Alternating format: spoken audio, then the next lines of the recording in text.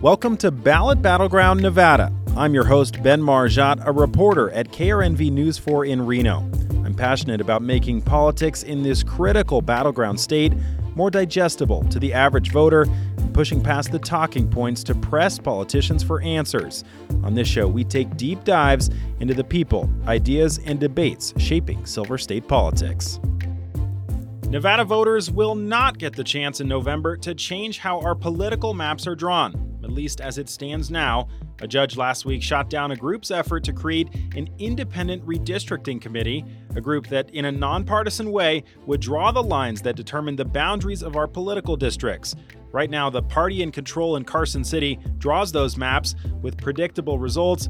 The party in power usually benefits through gerrymandering. Barring an appeal, voters won't get a chance to weigh in on this in 2024, but it's such a critical issue, we still wanted to dive in and give our listeners a deep dive into why this seemingly wonky issue matters so much. Today, you'll hear from both sides of this redistricting issue, the woman pushing to change the process, and the man that challenged the ballot questions that were ultimately found to be legally deficient. We'll start off with Sandra Cosgrove, the president of Fair Maps Nevada. Sandra, thank you so much for joining us for this episode of Ballot Battleground Nevada. We appreciate it, especially with a lot going on in the legal world and in your world these days. Thank you for having me, because I think redistricting sometimes is hard to understand, but it's super important. Absolutely. So let's start from a place of someone who's not familiar with redistricting and that process. Every 10 years, we have to redraw our political maps because of the census. Why is that an important process that we have to undertake as a country? Redistricting is kind of at the beginning of the Constitution. So if you look at the Constitutional Convention, and they were trying to figure out, are we representing states? Does the federal government represent people? What are we doing? They kind of said, we're going to put people into states, because then you tend to have a community of interest, people who have things that are in common. But James Madison was very strident about saying, but the government needs to represent people too. So this is why in the House of Representatives, you have the census and how many people in your state becomes very important, because that's where individuals within the state get represented. The U.S. Senate just represents states, however you want to define that. But if you're going to represent people in a state, so that if a state has more people, it gets more representatives, you need to know how many people are in a state. So that's why in the U.S. Constitution, it says there's going to be a census every 10 years. They figure 10 years was long enough or short enough, however you want to look at it, to get an accurate count. So every 10 years, we try and go around and count everybody. And that then determines how many members of the House of Representatives your state gets. So that can play a big role in how much tax money you're getting back from the federal government, or resources, because sometimes it's called per capita or number of citizens in your state. So that means that we have to then draw maps for each of the representatives we get in the House of Representatives. So if you're going to get 4 representatives, where do they represent? Clark County, Washoe County, Elko County.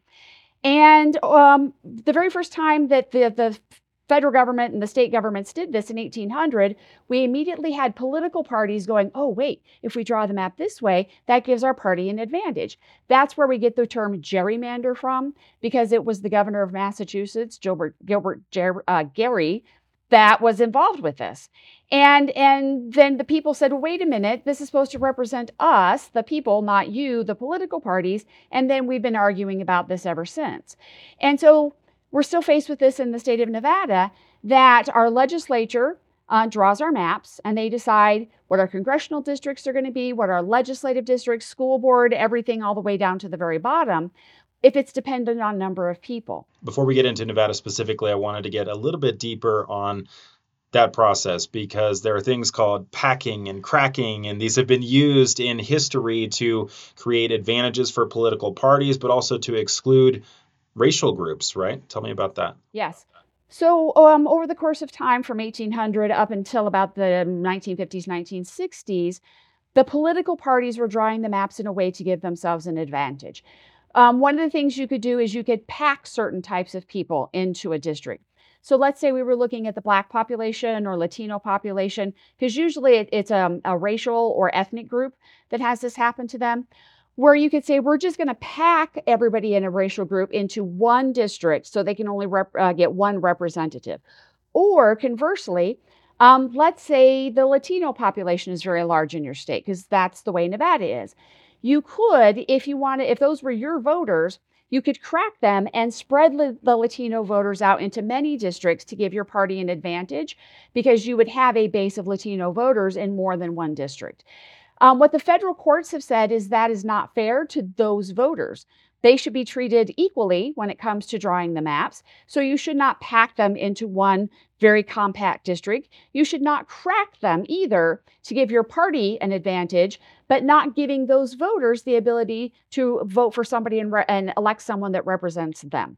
So that's actually in federal law and federal court cases that have gone to the US Supreme Court, that you cannot pack and you cannot crack. But there's also what's called communities of interest. And communities of interest are broader than a racial group or an ethnic group. So you might be looking at a map and you might say, there's a language group. So people who speak a common language, even though they're not part of an ethnic group, that they have lived in a certain part of your state for a long time, like the Basque population in the state of Nevada, which tends to be represented in our rural areas. And the Basque group could say, we're a community of interest because we share a lot of things in common and we have common views and common interests.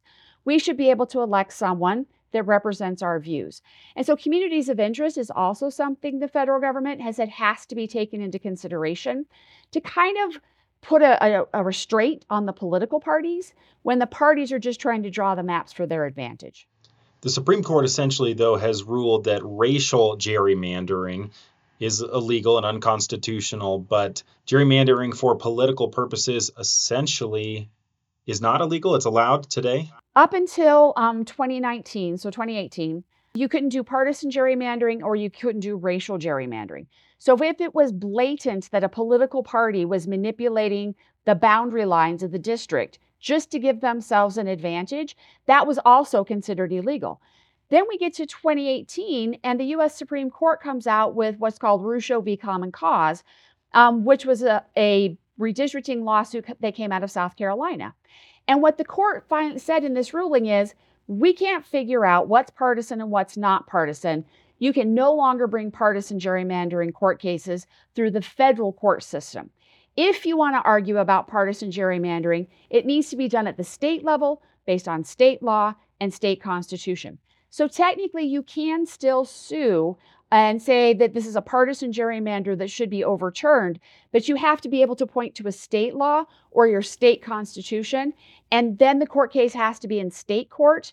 So as far as it could go up would be like in our state, the Nevada Supreme Court, in order to have a partisan gerrymander overturned. Gotcha. Appreciate that explanation. That sets the stage really for the 2020 census. In Nevada, we count everyone as we do all across the country.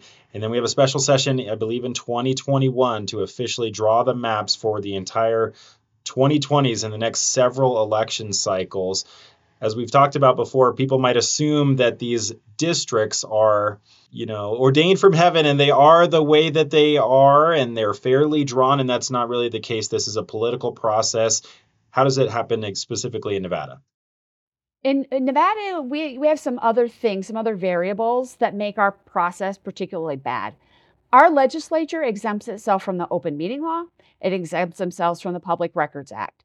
So what we find when our political parties draw the people's maps, it's our maps, it represents us, they're allowed to go behind closed doors, lock the door, and you and I are not allowed to know who they're talking to, what they're taking into consideration. The first thing we know is when they come out of that room and say, here's the maps.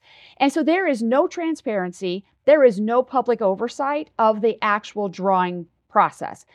So we all wait. I know you were waiting like I was. As soon as the maps came out, we have software now that you can upload the maps into, and you can start seeing, how many Latino voters are here and how many Black voters are here, and did they move a line in this district or did they not? And when we all did that, many of us said, whoa, Congressional District 1 changed a lot. Instead of it going east-west across the Las Vegas Valley, it is now east going on the east side going south. Now you don't have the Latino population and the historic West Black population together. You've got the east side, which is heavily Latino population, and very white Henderson together. And so many of us zeroed in on that. But then as individual legislators were looking at their lines, Heidi Gansert's district all of a sudden became much more blue. Greg Hafen's district all of a sudden included parts of Las Vegas. So there were many things in that map that was causing us all to have concern. But as you said, we were in a special session in 2021 because COVID had caused the census numbers to come out late. Usually this happens during the legislative session.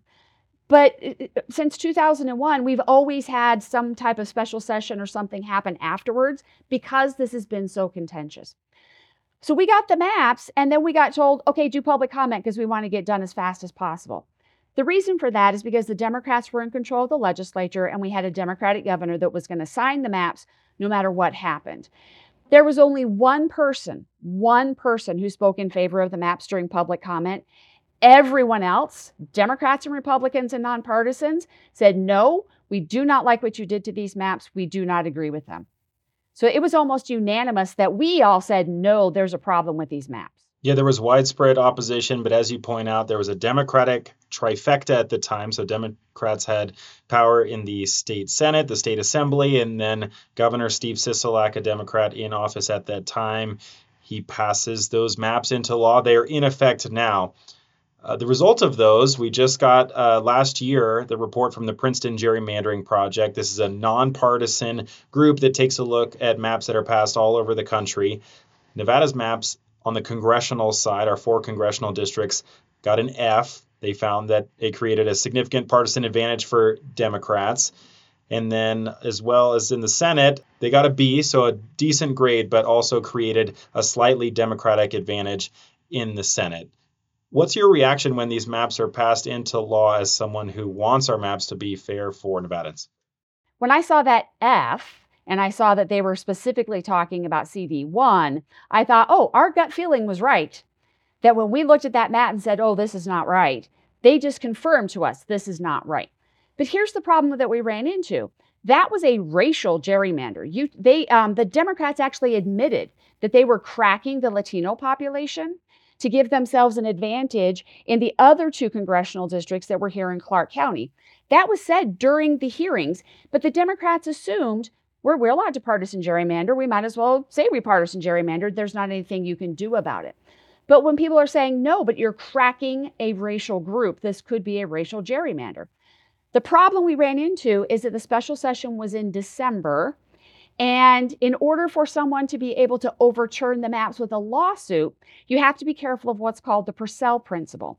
And so this is what Greg Hafen and the Republicans, when they took the maps to court as fast as they possibly could, the judge said people are already filing to run in the next election cycle under these maps. We cannot change the maps once the election process has started. The judge didn't rule on the merits, didn't check to see if it was racial gerrymandering. He just said, according to the Purcell principle, if the election process has started, I cannot change the maps. And so we never had the chance to take it through a court case where evidence could be given and all that to decide if there was a racial gerrymander. And the end result for our listeners who aren't as familiar is we have this Northern Nevada congressional district represented by Mark Amodei that's been reliably and heavily red, as the majority of the northern part of the state is. In the South, previously, we had a couple of swing districts and one reliably blue district held by Dina Titus Wright. And now, Congressional District 1, and now all 3 of those are a little bit, well, by making her district a little less blue, but still safely Democratic, they were able to move some of those Democratic voters into the more swing districts and make 3, I think they called it reliably blue districts, right? That's correct. And so that's where we had the discussion about cracking the Latino population and moving Latino voters, especially into CD3. That's why CD1 went from being across the valley east and west to down the east side and then south into Henderson, Green Valley, that area, taking a Latino population and connecting it to a mostly white population. And so you guys have been pushing to change this process for many years now through previous efforts to get questions on the ballot in November, as well as bills in the state house. Unfortunately for you guys, those haven't panned out yet, including with what happened last week. So you guys had submitted 2 different ballot questions to put on the November ballot. Explain what those would have done. When we first ran the ballot question to adopt an independent redistricting commission. So we want to take the power to redistrict away from the legislature, but more importantly, put it under the open meeting law and put it under the Open Records Act. Give it complete transparency and sunshine. So it's not just taking it away from the mean old legislators. It's creating a better process that's not corrupted by this exemption from the open meeting law and the Public Records Act. So we were just ready to do signatures. We're ready to go, and then COVID hit. When you do a petition in Nevada, you have to get what's called a wet signature. That means if let's say right now you and I were talking about you supporting a ballot initiative. I couldn't say to you, Ben, would you like to electronically sign? No, I would have to fly up to Reno. We would have to meet. So I would be looking at you right in the eye, and then I would have to watch you sign. So we were under COVID lockdown. There was no way that we could get signatures in that process. We asked Governor Sisolak if he would allow us to do electronic signature, if we could do it through verified signature, because everyone else was using electronic signature because we were on lockdown. He ignored us. So we went to federal court to try and get electronic signature. Unfortunately, by the time we went through all the court cases and the governor still said no electronic signature, it was the end of July. There was no way for us to qualify. But we had appealed up to the Nevada Supreme Court. So in July, at the same time we finally had to give up on signatures, the Nevada Supreme Court gave its blessing to our ballot initiative, said there's nothing wrong with this, it could move forward. But we couldn't move forward then. When we decided to run the ballot initiative again, it's the exact same language with just one difference, and I'll tell you why the difference is there. In 2022, there was a group that tried to do education savings accounts as a constitutional amendment. When that went to the Nevada Supreme Court gave a very kind of radical decision and changed something very fundamental on how we do ballot questions. The Nevada Constitution says if you are proposing a statutory ballot question or a ballot question that amends a statute, so creates a law or amends a law, you have to provide a funding source. You have to say how you're going to raise a tax or move money around. But it didn't say anything about constitutional amendments. So no one had said anything about our ballot question in 2020 costing any money. It just went through and they said it was fine. But in 2022, the court said, no, we're also going to say if you want to amend the Nevada Constitution, you have to provide a funding source.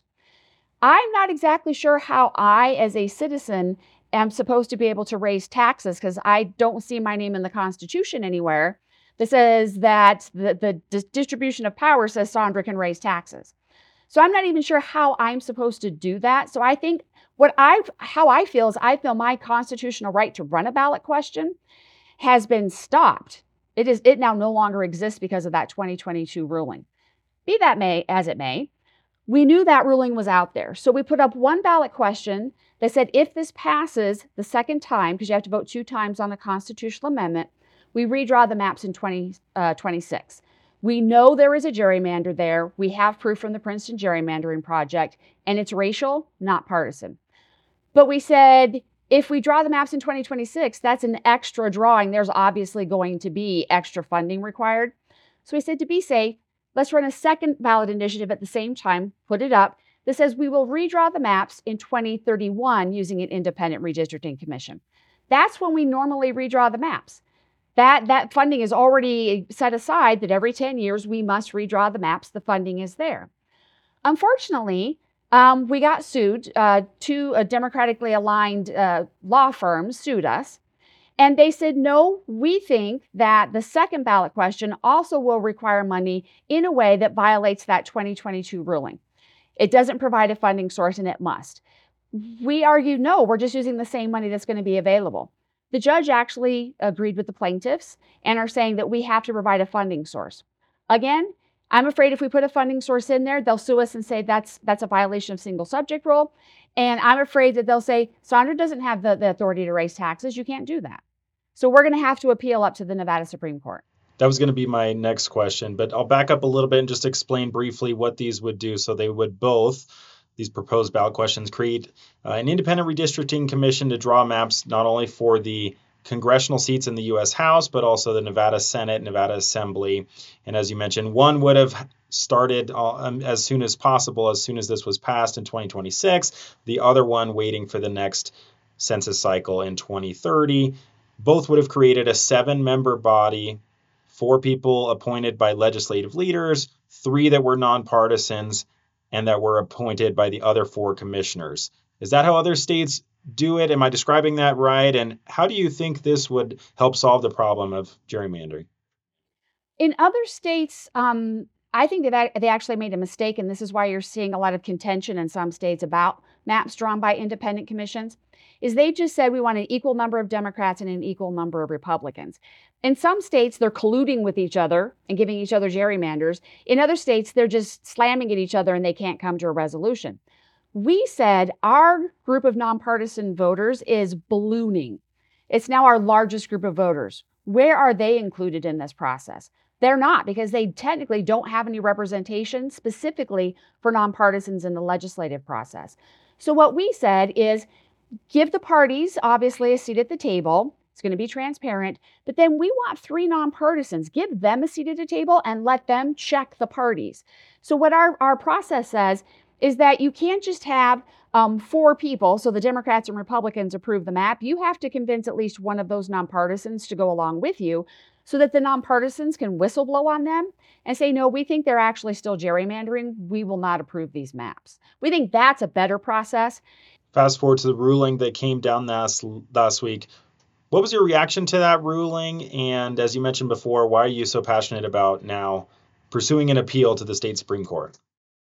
I was not surprised that the ballot question that said that we would redraw the maps in 2026 was stopped, because obviously that's going to require an extra allocation of money because we don't usually redistrict in the middle of a decade.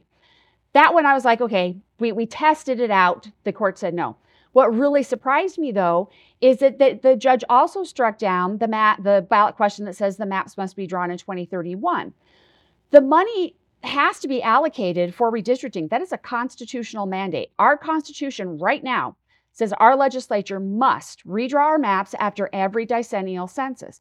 So all we're saying is instead of giving the money to the legislature, allocate the money out to an independent redistricting commission. There is no way that funding our whole legislature drawing the maps and funding 7 people drawing the maps is going to be more money would go to the independent redistricting commission. We were assuming it's going to be a lot cheaper because our commissioners are volunteers. No, the judge said, actually, I think it will cost more money to use your independent redistricting commission. Therefore, you have to provide a funding source. We completely disagree with that ruling, so we are going to appeal it to the Nevada Supreme Court. What's the timeline now for signature gathering if you guys were to win an appeal at the Supreme Court? Because obviously in late February now, time is ticking. So we're going to go to the Nevada Supreme Court and say that we need our case expedited because we only have until about the end of June to get about 115,000 to make sure we have a margin in case there's some signatures that are bad, to get all those signatures turned in and get them verified. So when our attorneys put in their briefs, I am assuming they're going to say this needs to be done as fast as possible, or the Fair Maps Nevada citizens are going to lose their constitutional right to try to run a ballot question. We'll see what happens. Thank you so much for coming on the podcast, Sandra. We really appreciate it. Thank you.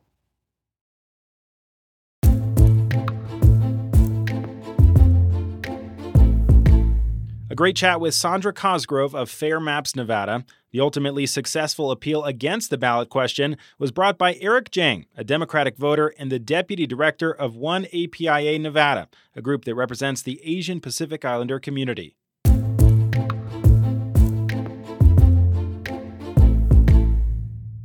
Eric, thank you so much for coming on Ballot Battleground Nevada. We really appreciate it.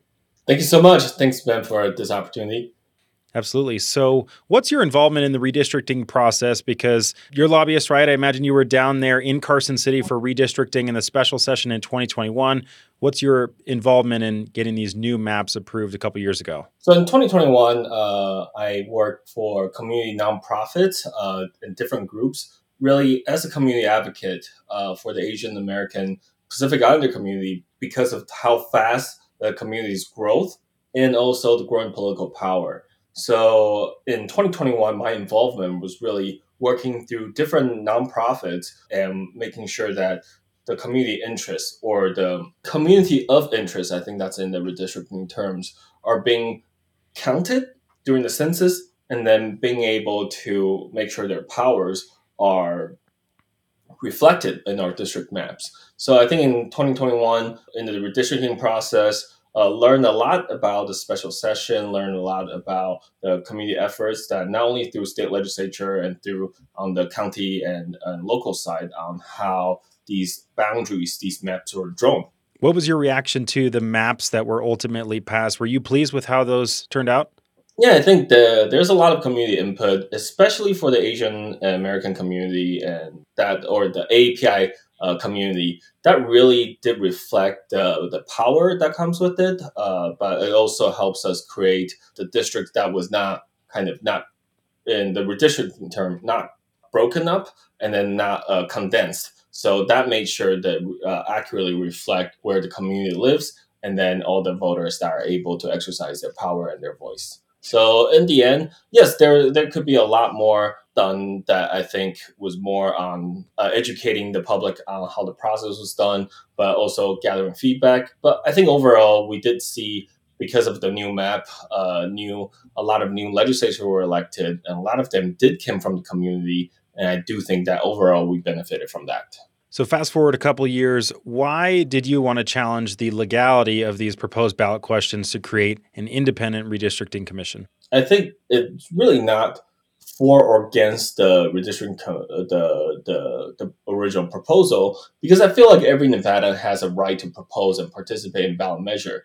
But there are laws regarding whether you can spend taxpayer money on your ballot measure projects, and I think that's why I propose it as a kind of a concerned voter and someone that really did was involved in the redistricting process 3 years ago. So I don't think, and I think the judge made the right decision, like correctly decided that this one costs the state money without mechanism for raising the funds. And not only for redistricting, I think we met when during the regular session about how penny pitching all the different projects are. So it's important to make sure it's a funded mandate, and I think that's something that we saw. The judge didn't strike it down because it was a good or bad idea. I think it was based on it was not lawfully spending the state money, and it's not aligned with our state constitution. So that's where I came from. So as a hypothetical, what is the way that someone would go about creating this type of an independent redistricting commission through a ballot question, given that your average Joe does not have the power of the purse strings in order to be able to allocate money to support something that might cost money? Yeah, so I think that's why I'm not an expert in terms of on the judicial branch. I'm not an expert in terms of our elected official, but what I'm an expert in is understanding as a community member that we have the rights to propose these different things, but once it's costing state funds, and I think that's outside of the purview of what we can do on ballot measure. So I think there's a lot of great intention. So I think the way is through maybe in legislative session, learning how our budgeting process can help out on initiatives like this. I think these are all conversations that we can have, especially next year we have another legislative session. I think that's where we get to see the very limited and how responsible we are as taxpayer and also holding our legislator accountable on the funds that are allocated properly. And if that's something the legislator representing the people's interest think that's the way to go, maybe that's where we get a proper and legitimate way of funding things like this. Just on principle alone, it sounds like you might be in favor of such a commission if they had gone about it in a different way through the legislature. Am I hearing you right? I don't think I will be in favor of it. I think every state has very different political landscape. Every state has its own history. I think what I'm in favor of is putting this in a way that I think ballot measure is a great way to bring on issues that have not touching the state funding. I think this part is something that through the legislative session, maybe there could be hearing, maybe there could be a way to really figure out where to, if there's a will, if there's a political will for this, if there's community support behind it, and then if there's a proper way of funding it. So I think I don't really have a strong in favor, or I think through this process, I've been learning about how other states do their redistricting, comparing to our experience, and learning from a lot of states, from community advocates. Every state has very different, I think that's a case by case basis. So I don't believe that we can just come out and say independent redistricting commission in some states is the way to go. Or for Nevada, I really believe the last redistricting process showed us, yes, there are still some shortcomings that we can do in terms of community participation. But currently, these are still a bipartisan commission that's reflecting the community's voices and power. What would you say to the argument that I've heard, which is that, you're a Democratic voter represented by a couple of Democratic attorneys, and that this argument that you guys made to challenge this ballot question was just an effort at not dealing with the funding so much as just an effort to preserve Democratic power because they currently have control over this process? I think that's a very short term and kind of a shallow way of putting how our effort are our suit. It's also understanding that this is the current process really came from a lot of community input, a lot of community work. I don't think that's the proper way to put that. Yeah, I'm a Democrat voter, but I don't really. I think what I'm trying to say is, as I think everyone have the initiative to propose those ballot measures, but in the end, if it's not part of the Constitution, it's adding extra work in terms of folks that like us that's working on democracy, that's working on expanding democracy, that's working on more fair and accessible way. And in the end, these are lawyers that understand how we can make it work in a proper way that really benefit the community long term. Eric Jang, thank you so much for joining this episode of Ballot Battleground Nevada. We really appreciate it. Thank you so much, Ben. What great conversations with Sandra and Eric. I hope that gives you a primer into this issue of redistricting that ends up affecting everything else in our politics. It may come back on appeal, or it may be dead. We, of course, will continue to follow it as that appeal moves forward. Until then, thank you so much for listening to Ballot Battleground Nevada. If you like the show, please take a minute and leave a rating and a review. We'll see you next week.